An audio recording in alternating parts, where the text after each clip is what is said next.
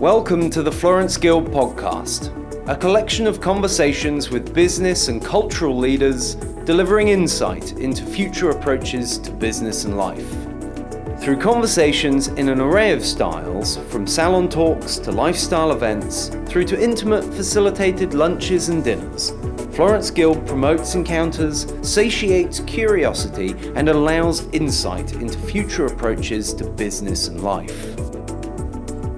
The following Florence Guild conversation was recorded live at Work Club Sydney, Australia's most forward-thinking workspace. This episode's conversation is about the knee of the curve of exponentiality. If you thought yesterday was fast, you haven't imagined the pace of tomorrow yet. Meanwhile, many organizations are run in a way that is perfectly prepared for a world that no longer exists. The future is a blend of the virtual and the physical, the digital and the analog. Brands that know how to blend work, life, sleep, creativity, presence, absence, and output seamlessly are those that are flexibly prepared for the future. Anders Sorman Nilsson is a global futurist, innovation strategist, and TED speaker who helps leaders decode trends, decipher what's next, and turns provocative questions into proactive strategies. Anders has shared the stage with Hillary Clinton, Nobel laureates, and European and Australian heads of state. Exponentiality and the seamless future of work, a Florence Guild conversation with Anders Sorman Nilsson. Thank you. Thanks, Cami. And I should just say, Cami, can I just a little compliment as well. It's going to be hard to zoom into it, but Cami is wearing a beautiful necklace tonight that, in fact, just by coincidence, it's the infinity sign, but it's also actually the inspiration for the cover of my most recent book. I'm not going to try and sell you the book, but although you never miss a chance to invite people to buy. But it's the infinity sign, which of course is also sort of evident in, somewhat evident at least, in the cover of this book, which is called Seamless, which is one of the things we'll talk a little bit about today, which of course has some really proud historical sort of anecdotes. If you haven't looked into the sort of symbolism of the infinity sign, please do so. It's one of the core things around my book, which is this seamless interweaving of the digital and the analog, or technology and tradition, and how the two actually can blend together. Proudly highlighted last year by Pokemon Go, where the virtual and the physical, of course, are blending. Cami also invited me here tonight, and thank you very much for turning up on a weekday evening. I know it's a big ask. And she sort of said, Anders, I know you're a technologist and you love your slides and videos and exploding charts and all this kind of stuff, but come and hang out here at the Florence Guild at Work Club and, let's just do it unplugged and a little bit acoustic. Who grew up in the 80s with like MTV Unplugged? So that's like my geek rock star version here tonight of doing like MTV Unplugged. So we're going to do a little bit of an acoustic version, which means, and I was just telling Frank today that we were working earlier on today with Myer on a big sort of change management project when it comes to their talent adopting technology.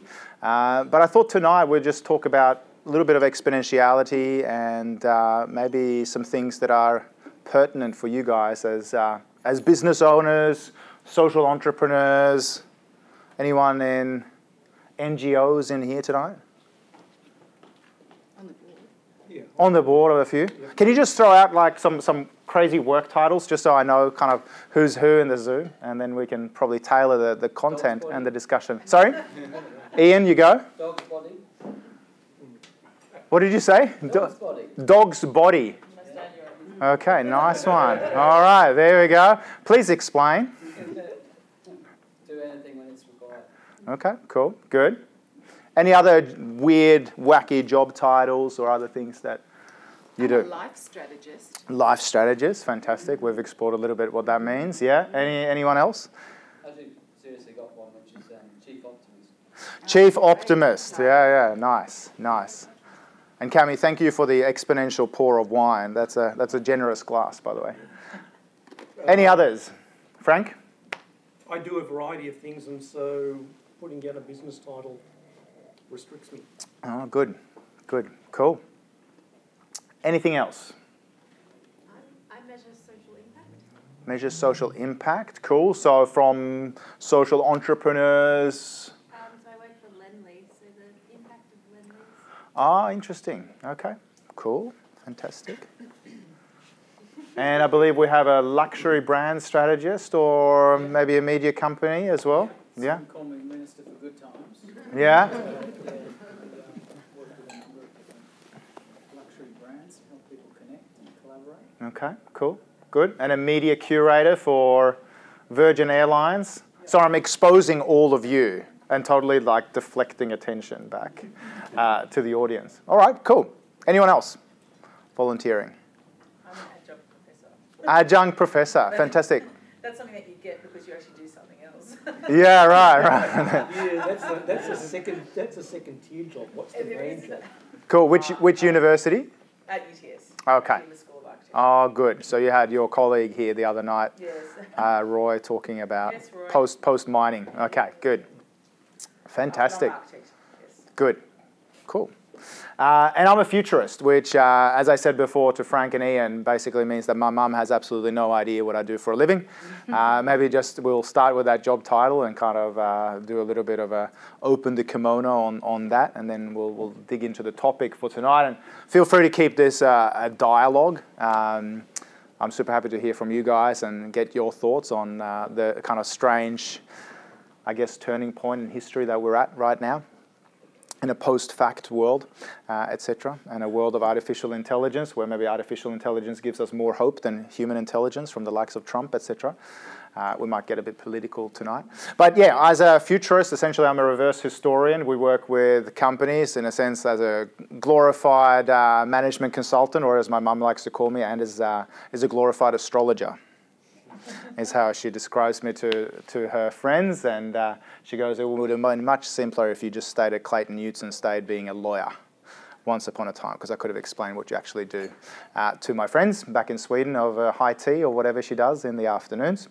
But as a futurist, we're essentially management consultants, and we do a lot of strategy work, future planning, scenario planning for big organisations, like Cami pointed out. Today's topic is, and again, I have been asked to be to kind of be exponential, but also a little bit analog and unplugged. So that's what we're going to go with. So I've just jotted a few ideas down on the topic of exponentiality. Does that sound like a plan? Mm-hmm. Cool, because there's no plan B. So this is what we're going to go with. Any mathematicians in the room? Fantastic. Can you do a layman's version of what exponentiality actually means, and maybe a practical implication of exponential mathematics in our lives? For example, doubling. So go back a couple of thousand years, and the king liked somebody who did something really clever, and said, "I'll grant you anything within reason." And the guy said, "Okay, I'll give you. Look, is this okay? Here's a chessboard, and I'll put you'll give me 1 grain of rice on the first board, 2 grains of rice on the next cell, 4 grains, 8 grains, 16 grains." And the king looked at that and said, "Yeah, that's fine. Let's go for it. I'll give you that." By the time you reach the 64th square on a chessboard, you basically have an amount of rice that is bigger than the earth. That's exponentiation. If you keep doubling, you double 10 times and you get up to 1,000. You double 20 times and you're up at 1 million. You double 40 times and you're up at 1 trillion. Is Frank a plant? Because this is a pretty good definition. How's that? Cross out the first story. Thank you for saving me heaps of time, Frank. Fantastic. And Great example. Everybody categorises me. I'm a mathematician because that's fun. I actually prefer to do lots of other things. Yeah, cool. I think it's a good explanation of it, and I think it's one of the sort of, it is one of the kind of key tenets of not only exponentiality, but it's the example that we frequently hear about when it comes to exponentiality. Yeah. Did you say you might try to do other things than the things it's found? No, there's a whole host of things that are fun. Mathematics is one of those. That's one of them, right. And mathematics, for people who got scared at the word mathematics is a form of art. When you get deep into it, it's not numbers, even though the example I did was numbers. Mathematics is patterns. Cool. That's the important thing. So we're already getting fairly deep here tonight, which is really the purpose of this evening. So I think that's a good explanation of exponentiality. And unfortunately, whether you're a mathematician or whether you're a layperson, oftentimes as humans we kind of suck at understanding exponentiality, which might explain the billions and billions of dollars in unclaimed super that Australians currently have floating around the ether that we could use much more betterly. I'm making up my English grammar here at the moment. But of course, oftentimes we don't understand things like the practical implications of exponentiality, which one might be compounding interest, right? Which superannuation might be an example of. What did you say? Very good example of that. Okay. Yep. And how long does it take if you say, what's the rule of 72? Yep. Take an interest rate, 72 divided by that interest rate is how many years it takes to double. So 8% interest, 8 into 72 goes 9 times. It'll take 9 years to double if you get an 8% interest rate. Cool. Who's getting like 10% a year from your financial advisor or your robo-advisor if you happen not to use a human? Not too many people. Not too many people. How long would it take if you got it? Years. 7.2 years? Let's say 7. 7 years to double your money if you're getting 10% average annual returns, right? So this is just how exponentiality is sort of applied in our lives. But as human beings, we tend to understand linear growth versus exponential growth. One of my favorite, I've run my business now for 12 years all over the world. We have clients in 4 continents. And one of the favorite questions I've ever been asked was actually by a strategist called Verne Harnish. Some of you might have heard about Entrepreneurs Organization. Verne Harnish is sort of a critical component of that. And he posed this great question, which is, how can you double your results with half the effort? And this is like a mantra in my mind when I do business all of the time. How can I get 2x the result with half the effort? Now, that's not quite exponential. It's even faster than that, right? No, that's exponential. That's exponential. Anyway, it's a knee of the curve that goes very, very quickly, right? Does anyone feel like the last 10 years have moved very, very quickly? Right? The bad news for all of us is, of course, the world is about to get really fast. According to what's known amongst futurists as the singularity time scale, 2015 was the year when computing power trumped the brain power of a mouse. It's kind of an amazing technological achievement, isn't it? But if you look at, of course, exponential computing, that means already by 2023, that computing power will trump the brain power of a human in New Zealand. It's going to take a little bit longer, yeah. I say exactly the same thing in New Zealand about Australia. Swedes always sort of play both sides of the fence. And by 2045, computing power will trump the brain power of all of us humans combined. Anyone into science fiction or movies about artificial intelligence like Ex Machina, etc.? Artificial intelligence gone haywire, a few in the audience. And this fascinates me, just how quickly technology moves and how quickly industries and companies seem to disappear. I think the heartening news in all of this is that increasingly we are augmenting our human intelligence with artificial intelligence. I've got a little hero in my life called, well, I've got 2 heroes actually in my life at the moment. I've got a 1-month-old at home called Lucian. This is my night off. And Lucian's pretty amazing. He was born on June 22. He's my firstborn. And when Nicole and myself were sort of studying up on children and babies and how they grow and what kind of parents we want to be and all of this kind of stuff, one of the facts that jumped out at me was the fact that babies in their first 3 years of life learn more and form more synaptic connections than at any other 3-year time in their lives, or 3-year period in their lives. And I find that fascinating. I mean, that's like, could that be exponential, Frank? No. Not quite exponential, but fairly fast. Can't be, yeah. Okay, all right. So it's fast growth, and it's growth that we're never able to replicate later on in life, despite our neuroplasticity and the fact that our brains can evolve through our entire lives, and even old dogs can learn new tricks. So Lucian's one of my little heroes when it comes to not just learning and exploring the world, learning to become quite a profound salesperson. His emotional intelligence is through the roof already. He gets what he wants when he wants it most of the time through the limited communication methods that he has, body language, screaming, etc. He's very, very influential. And I think this is fascinating. In 1 month, he's gone from an aquatic life to like a terrestrial life. He's had to learn how to poop, how to pee, how to eat, how to feed, and all of that within a month. I think that's fairly astounding. So kids are pretty amazing. My other hero is a 10-year-old boy here in Sydney. He's the 10-year-old son of one of my colleagues in my company, Emma Harpham, and her husband, Aaron Harpham. His name is Max Harpham. He's a really cool kid. He loves his extreme sports. He is into skateboarding.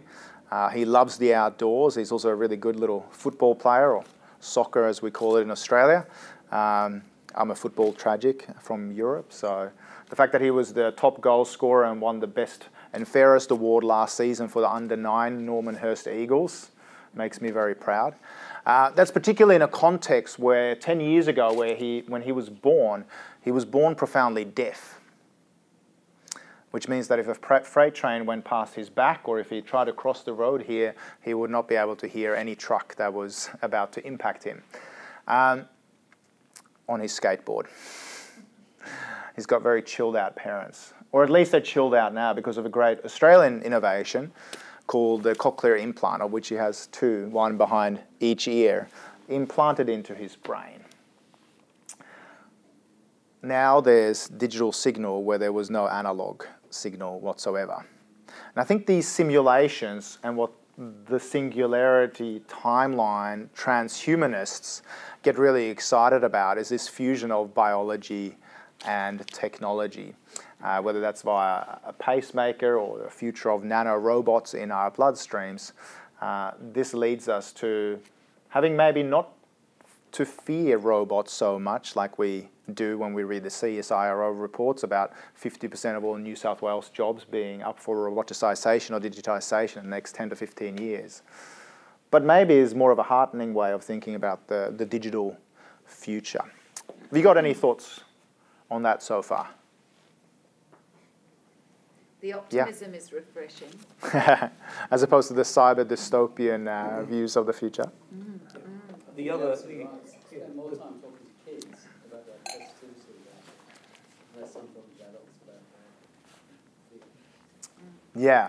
And of course, with all of this, I think it is very wise, as the Elon Musks and the Mark Zuckerbergs of the world would say, to be very cautious and to be mindful and a little bit paranoid when it comes to the power of artificial intelligence and machine learning. The thing that scares me is not so much machine learning and the ability for Moore's law and computing power to double every 18 to 24 months. It's just how woefully slow we as human beings are. I think in terms of whether it's quarterly reports or just the news cycle and media hype, I think we've all become, in a sense, stimulus junkies. We love getting a quick update via Facebook, check our Facebook news feed, check what Trump has said overnight, get our notifications from Huffington Post, etc. I mean, this is in many ways sort of addictive. One of the things I love doing is tuning into the kind of the long news as a discipline, and also to subscribe to media that do slow journalism. So I subscribe to a number of magazines that are very much, you've heard about the slow food movement, but they're sort of decidedly in the slow journalism movement. Whether you like them or not, depending on where you think they sit politically, I think the New York Times is a great example of even a daily, weekly that does just better in-depth journalism than some of the stuff we see, which is just clickbait. I would also say that I don't think the full potential of the world of digital has fully impacted our behaviours day to day yet. But some researchers at Stanford coined a term which they call the Proteus effect, which from a wealth management perspective is this idea that your avatar or your digital representations, or even who you're portraying that you are in social media, can actually have a real world impact on your analog human behaviour. So they found that people who saw themselves or a photo of themselves getting aged to retirement aged were way more likely to make, I think it was up to 30% more savings today for a rainy day later in life, as opposed to just seeing a photo of any pensioner or any retirees. But when they saw their own face aged, who wouldn't want to be part of this experiment, right?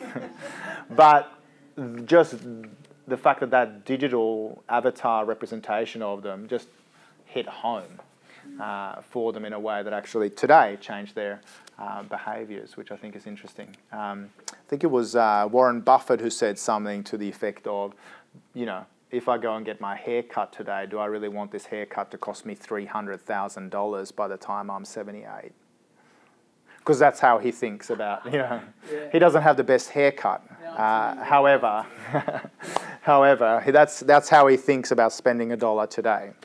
Anders, I think interesting that you mentioned that, if we could use the word occupation in its real sense. Yeah, and I think for me what's heartening about all of this, my mum, for some of you that might have come across me in the past, you'll know that my mum runs a small menswear shop in Stockholm, Sweden. So when I say I wear my mum's clothing, it's neither particularly progressive or eccentric. It's just what happens in our family business.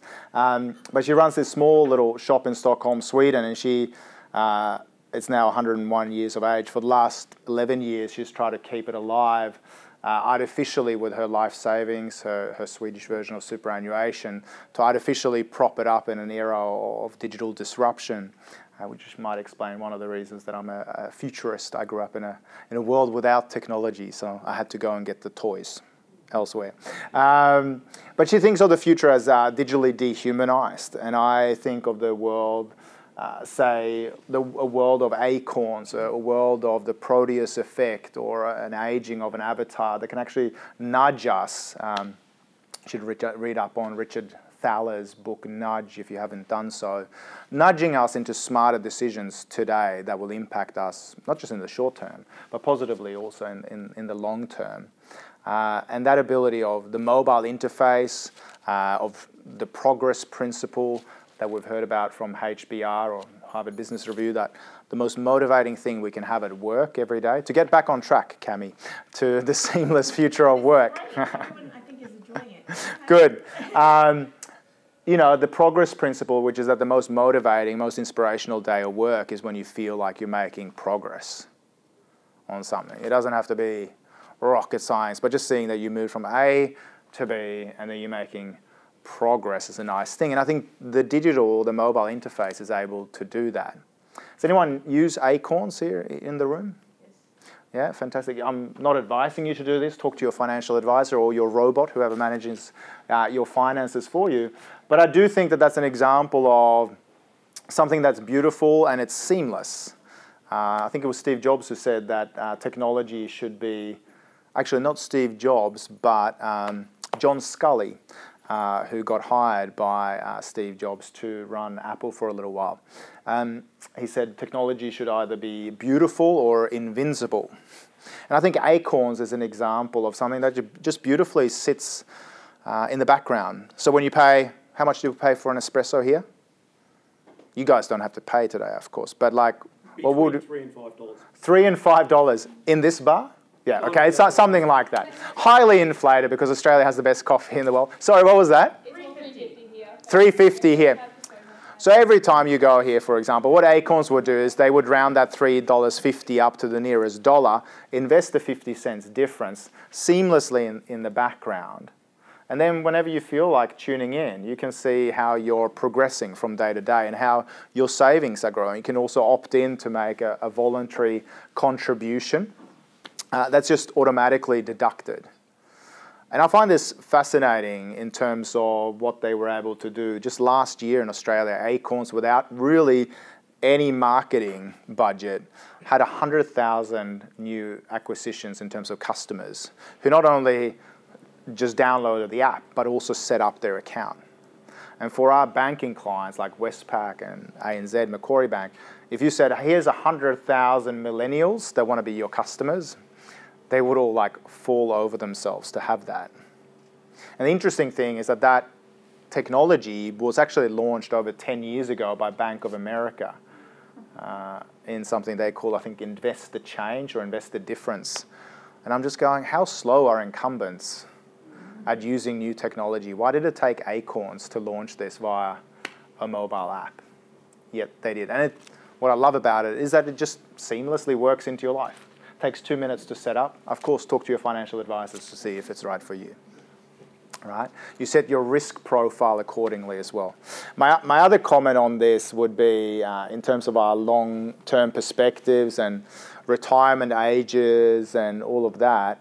We've recently co-contributed and run a scenario planning exercise for Zurich, insurance and investment firm, on the future of financial advice and the role of financial advisors in the year 2020, 2025, sort of looking down the barrel into the crystal ball of the future. And one of the things we come up with is the idea of, hey, are we going to have to work till 75? How do we retrain people who maybe don't speak digital natively or without an accent in the future? And are robots going to do our work? And what kind of lifestyle do we want?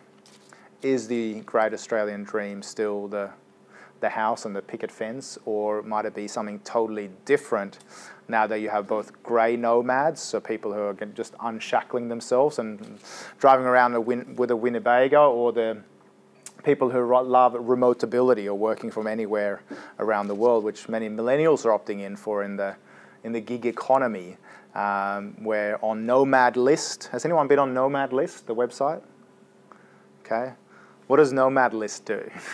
A fantastic website that basically ranks different cities based upon your lifestyle criteria. So if you're into like skiing, they go, why don't you like move to Vancouver because it's 45 minutes away or an hour away from Whistler, and you have internet speeds of XYZ. If you're gay, it's gay friendly. If you're multicultural, it's very, very tolerant of different ethnicities. But if your criteria in terms of your life and who you want to be and hang out with are different, you can search for that as well. So if you like the sun, you can see how many sun hours are in different cities, etc. And it's set up for the digital nomad who just wants to work around the world, wherever that happens to be. So check out Nomad List. And of course, collaborative workspaces are kind of part of that. Might be one search function, in fact, beyond broadband speeds. Where are the cool places to hang out and meet other interesting people, like at Florence Guild, for example? Are we totally off topic, or? All right. So I thought I'd see if there were. I just wanted to give you a couple of sort of practical examples of where I see us maybe running into some trouble, but also where things are fairly heartening. Has anyone seen that show, Are You Smarter Than a Fifth Grader? Okay. I think we should all respond no to that question. And in fact, at the University of Otago in New Zealand, great research coming out of New Zealand, they've shown that the average IQ test score, going back to the 1950s, keeps going up by between 3 and 7 points every decade, which means if you traced things back, say to the 1970s, to when Holland was still... Any Dutch people in the room? Okay, all right, kind of. So when the Dutch national team was still winning titles. Oh, yes. Okay, back in the 1970s, basically half the Dutch adult male population could not cognitively understand the rules of soccer. That's how dumb we were back in the 1970s. We are getting smarter, but it's in a fairly, would you say, linear fashion. I'd say it's definitely in a spurious fashion. Yeah, spurious fashion. And some people would argue with Professor Flynn from University of Otago as well. Some people would say, hey, you know, concepts like 3D or 4D or 6D or other more modern concepts are much more available to us via, say, YouTube, etc. So, of course, kids through the Khan Academy or whatever are learning and are exposed to this in a way we wouldn't have been 100 years ago or 75 years ago. So, yeah, there are some question marks about the Flynn effect. But I think it's heartening that, you know, kids are becoming smarter, at least learning how to hack the test. But still, maybe spurious or more linear growth. And then I think about in a race against the machines that are outpacing us with machine learning, how do we combine the best of human emotional intelligence with the best of artificial intelligence? And I thought of a couple of examples, and maybe for those of you who are in business, these might relate to you. The first example would be in this concept of exponentiality, and I guess seamlessly interweaving both human emotion and empathy with your customers, but also with a technological interface, would be to ask if anyone here has had to do an insurance claim recently, or can recall the frustration of having to do one. Did anyone have to fill in some paperwork? Yeah? Okay. Did anyone call up the call centre to get a status update on when the claim was going to get paid? Okay. Up to 50% of all phone calls to insurance companies are from people making status update phone calls. Just going, hey, you know, where's my claim at? Do you think that might be quite costly for them? So then I switch from traditional incumbents to the world of digital. There's a company called Lemonade that proves that in business it's now possible in a world of digital to have your cake and eat it too. In other words, give better customer experiences at lower cost through the digital interface. And what Lemonade does, and the way they design their customer journey, is very much based on design thinking and behavioral economics principles. I think it's he's either the CEO or one of the board members, is Dan Ariely, who some of you might have heard about from Predictably Irrational, another book recommendation for you guys, who's one of the four horsemen of behavioral economics, and together with, I think, Daniel Kahneman and a few others. I keep looking at you, Frank, because I've been reading behavioural economics, and that's since 1980. Okay, cool. So. And also, just your beard is awesome. Because I'm getting Gandalf vibes. That's Dumbledore is the other one, and at Christmas it's Father Christmas. Yeah. I think next time I want to see like the big stick from Lord of the Rings. Would be fantastic. It's too dangerous. Okay. I'll leave it at home. We need, in the spirit of like the Florence Guild, I think like a big, cool stick would be something we could incorporate. It would be on brand. Yeah. All right. Where were we? So Gandalf, and then back behavioral economics. Lemonade. So what Lemonade does is they've set a world record in terms of how quickly it is for you to file a claim, to then having that claim being processed, and the insurance company running it for fraud, so fraud protection, to make sure that your claim is actually valid, to paying it out in 3 seconds. And what you do, and by the way, the business model works in such a way that it's a peer-to-peer business model, which is According to my mates who work at Huddle, which is a peer-to-peer insurance company here in Sydney, that's really cool. You should check them out, by the way. But they said insurance is the oldest peer-to-peer business model.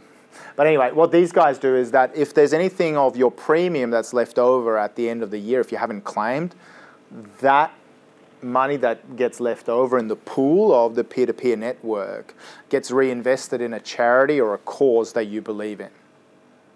Do you think psychologically or behaviorally you're less likely to make a fraudulent claim if you feel like you're stealing from the local school? Right? So very clever model, because of course people don't do that. But also the way that you make a claim, when they set the world record, somebody had lost their Canada Goose jacket on the New York subway. They speak in the claim into the Lemonade mobile app. Via facial recognition, 18 different AI algorithms are run to do the fraud protection. You speak in your claim through voice recognition. The claim is processed and the payment was triggered 3 seconds later. And then the guy remembered it was actually at home, wasn't it? Yeah, exactly. So he got to eat his cake and have it too, right? Exactly, and he could, at the next station, pop out to the Canada Goose store and get a new one.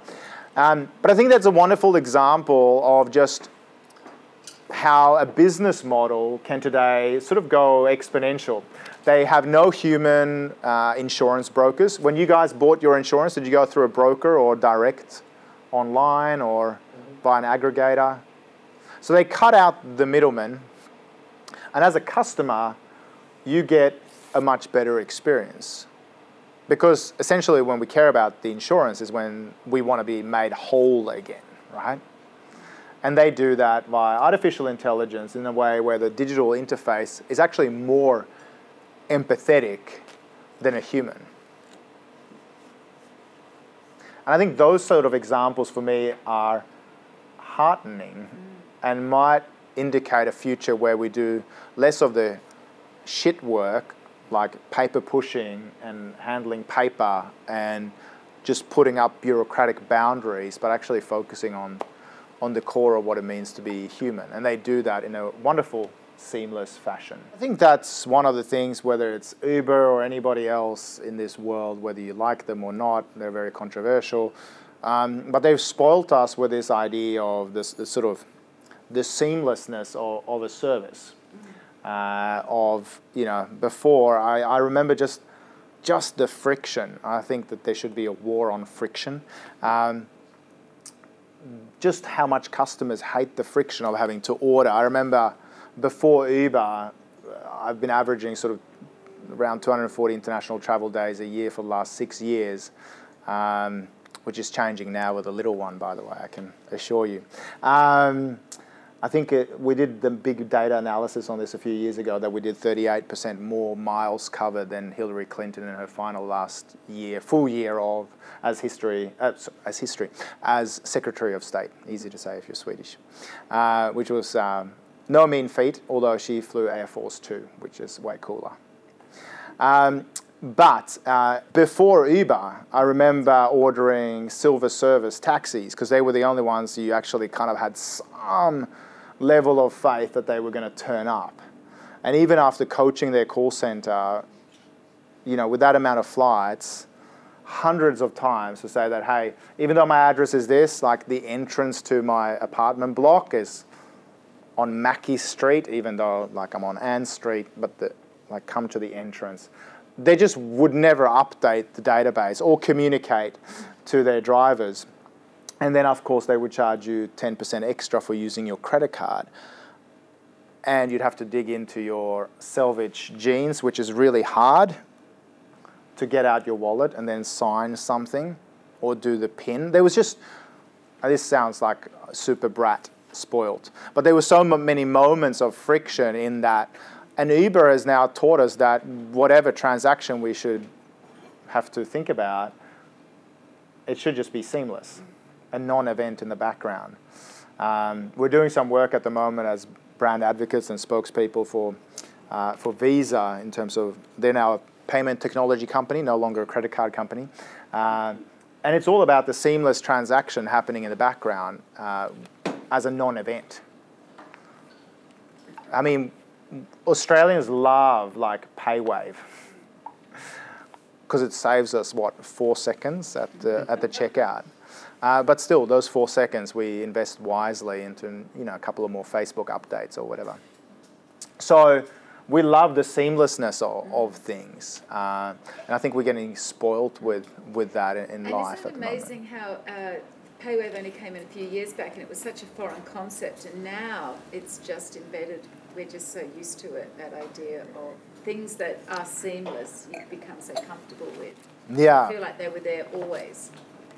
Yeah, absolutely. And I think I love this, getting back on topic to some degree. The idea of seamlessness is one that goes back historically, but it's got such a modern, you probably hear it all the time if you're reading in business media, seamless technology and seamless experiences and all that kind of stuff. But I love the fact that seamlessness actually, it's a metaphor for the perfect garment. And whether you're religious or not, goes back to the seamless robe of Jesus even. And so the idea of seamlessness, or the fact that Jesus' supposedly his historical garb was made as one piece without any seams, that's the idea that something is like really soft on your skin and it has nothing to grind, no frustration. And of course, even in the modern textile economy, that's still something that to this day exists. My partner Nicole runs a swimwear label called Ephemera. She's a swimwear designer, and she loves this idea of potentially one day doing like the seamless one-piece swimming suit. That would be sort of a magnificent thing in terms of just the kind of ultimate in customer satisfaction and customer empathy, because there's just nothing to grind, nothing that can break. It's just one piece. And that's the sort of idea of seamlessness. And of course, when we talk about technologies today, whether it's Uber, whether it's Acorns, whether it's Lemonade, the insurance company, this idea of seamlessly connecting with your customers is sort of becoming king. One comment on Uber that I've written down here today, despite their, we talked a little bit about this before, Frank, the controversy surrounding their culture, etc., one thing that they do fairly well is tweak behaviors positively. So Uber in the United States have teamed up with Betterment, which is an online financial robo-advisor, to ensure that their drivers can automatically opt in to have 10% of every fare that they earn be automatically invested into their 401k accounts, their version of superannuation, Cami, right?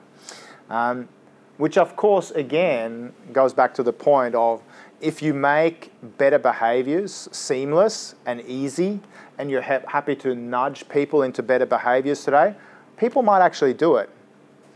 But if you make it really filled with friction, people just can't be bothered. So if it's one piece of advice that I want to give to all of you today, is just to try and make things super easy. We recently signed up for insurance, and I'm just like, why should it be so difficult? We got some new car insurance. We ended up going with Huddle, but I've learned recently to do my digital due diligence. So we canvassed all the different car insurances and came up with the fact that Huddle, for us at least, in our particular circumstances, again, talk to your insurance brokers or whatever, or your artificial intelligence. For us, that was the best option. I'm not endorsing them here. It was just that their experience was such as, we've been doing go-get car sharing for ages because my partner Nicole and I don't believe in car ownership necessarily, although now we're financing it. I've had to enter a new phase of life where maybe having a car on call constantly is a little bit easier with a young one. So we switched from go-get to at least a business financing model, and Huddle was really seamless for us. It was super easy via a beautiful interface, the best interface out of any Australian car insurer. Also a peer-to-peer network. They reinvest your premiums into projects around the world that you might believe in, like environmental projects, because yes, we have a guilty conscience that we now own a car. So they go, we're going to invest that into environmental projects, plus we'll offset all your carbon emissions, not just for buying a car, but all your carbon emissions from the usage of your car as well. So we're like, okay, cool. And they were the cheapest because you're only paying on demand for the miles that you actually use the car for.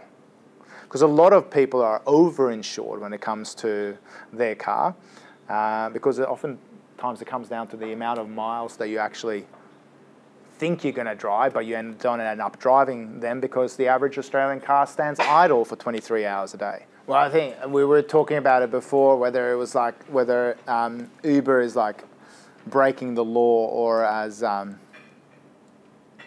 David Rorsheim, who's the general manager of Uber in Australia, he calls it civil disobedience.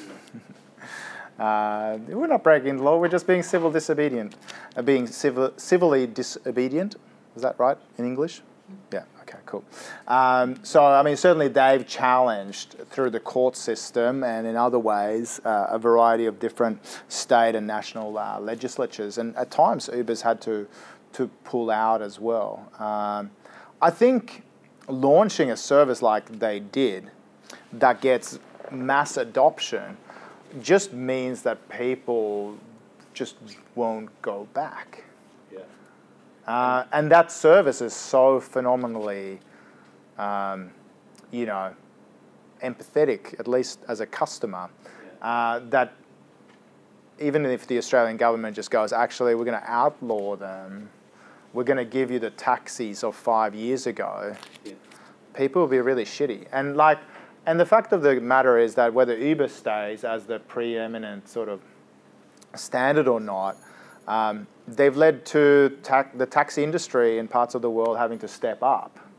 So in Sweden, for example, now I've got mates who are shifting from Uber to taxis because the taxis have launched like not black taxis, but like a luxury model of taxis. They've launched an app that my mates in Sweden reckon is actually superior to the Uber experience. But the taxi industry in Sweden would never have done that if it hadn't been for Uber, for example. And yes, we also, of course, we've heard about Airbnb for Yongs, and I think there's a couple of comments on Airbnb as well. Obviously, they're challenging the incumbents as well, both in business to consumer, but also B2B or business travel, and making a big impact in that space. In terms of seamlessness, and this is sort of the counter example to maybe prove the argument that seamlessness is important. They found that when they introduced too much seamlessness into their business model, it actually backfired. So any hosts or visitors on, a few hosts. So when they went, so when Airbnb launched the ability of people browsing your home to book instantly, or instant booking, people started freaking out a bit. Because they're like, actually, we want humans who share their own home and the people that go into that home to actually have a little bit of friction, just to build glue, right? So it was like a couple of messages of roughly the same length, talking a little bit about, hey, we like the look of your home. We're coming to town for a conference. I'm also extending for a long weekend because my loved ones are flying in as well. That bit of friction actually built human trust. So while I'm a big proponent of seamlessness, in that particular example for Airbnb, it sort of failed. And there was an interesting example in the New York Times just recently where some people are saying, hey, we've been on Airbnb for ages because we want to meet humans and their professionalizing and corporatizing the experience too much. So much so that business travelers just come into my home. I used to run a B&B where I got to hang out in the lounge room like this and talk to my guests and serve them my latest homemade granola. And now I've got business travelers who come in and just ask, they're just expecting me to behave like a maid in my own home for them because they've gone too far down a particular path as well. I'm not sure whether that's solving systemic issues. It's a little bit of an aside, but maybe that's what we're doing tonight. I do think that governments and city governments and state governments need to be adopting these new technologies in a legislative, but also maybe an open API sense as well. Any users of Waze here to get to work faster? Yeah. So Waze is, it's a glorified GPS, but with a social layer built into it, sort of gamifying the whole traffic experience every day. But I just imagine like Waze actually being integrated. So say we all turned on our Waze tonight as we make our merry way into Sydney, and then Sydney street lights actually going, hey, Waze is way better than Navtech or the GPS in your vehicle. So why don't we set the traffic lights based upon where people actually are, based on their Waze, which of course sends data back up to the cloud, so that all the traffic lights don't just correspond to what Sydney thinks or the traffic authorities here in Sydney thinks, but actually based on real-time user data. I think that would be maybe a step forward. When's that being launched? On transport, and maybe this will be sort of departing comments, and then feel free to hang around for drinks and just general chatter. One thing I jotted down here on the idea of, actually two ideas. Again, I wanted to come back to Verne Harnish, who I know some of you are familiar with, on exponentiality. If you haven't read about The Power of One, or make sure you download an Excel spreadsheet from online called The Power of One. This is a super tactical thing. It just looks at like 5 to 7 different things in your business that if you tweak them by like 1%, what would be the exponential impact in your business if you just improve them by 1%, or if you made a 2% saving here or 10% improvement there, and you can kind of simulate what your business might look like if you are a business owner. Worthwhile doing that little simulation to kind of go, actually, sometimes change is not so difficult, and sometimes if we just raise our prices by 1% and decrease our debtor days by 1%, the cumulative effects, again, are potentially exponential. Tell me if I'm wrong here, Frank. No, that's fine. Yeah, that's fine. Good. We've got the mathematicians. We've got Frank Gandalf's the mathematicians. Yep, the behavioural psychologists say. Good, fantastic. And I'm expecting this like sort of thump in the ground after every time you make a profound statement like this. Yeah. All right. Cool. So the final comment maybe was this wasn't publicised a lot, but I think it's a nice example that again is heartening in a digital kind of way. As I said, my mum is deeply distrustful of the digital world. She thinks of it as digitally dehumanized. Last year, before moving back to Surrey Hills, I spent a year living up at Elvina Bay, up at Pittwater, which was a magnificent experience on living offshore in Australia. I had to take the boat to Australia, which is kind of cool, to mainland Australia. Wonderful part of the world. If you haven't been, it's worthwhile making a little excursion up that way if you haven't already been. Certainly safe if you're a prepper when the zombie apocalypse happens. If you haven't heard about prepping, make sure you start watching some prepping and zombie apocalypse shows. That's my other piece of advice. But when I was living there, I had a German guy up there who runs the Pink water taxi service from Church Point. who was always telling me great tales from Europe, and he tuned me into this particular story, which I thought was interesting. And again, I'm just going to apologise here tonight if I offend anyone by this particular illustrative example. If anyone has loved ones or family, friends who got impacted by the two events I'm about to talk about, I do apologise preemptively. I do think it's an illustrative example of how technology can, however, make our lives better, and how they might even solve for human error. So in 2016, on Bastille Day in Nice, there was a horrific attack by someone who espoused at least alliances with, or having been inspired by ISIS to carry out a horrific attack on the Esplanade in Nice. The guy was able to drive a Renault truck, what I call a dumb truck, for 1.6 kilometres before he was stopped. Or this piece of ideological human error was stopped by bullets from the French police force and special forces who were put into that situation.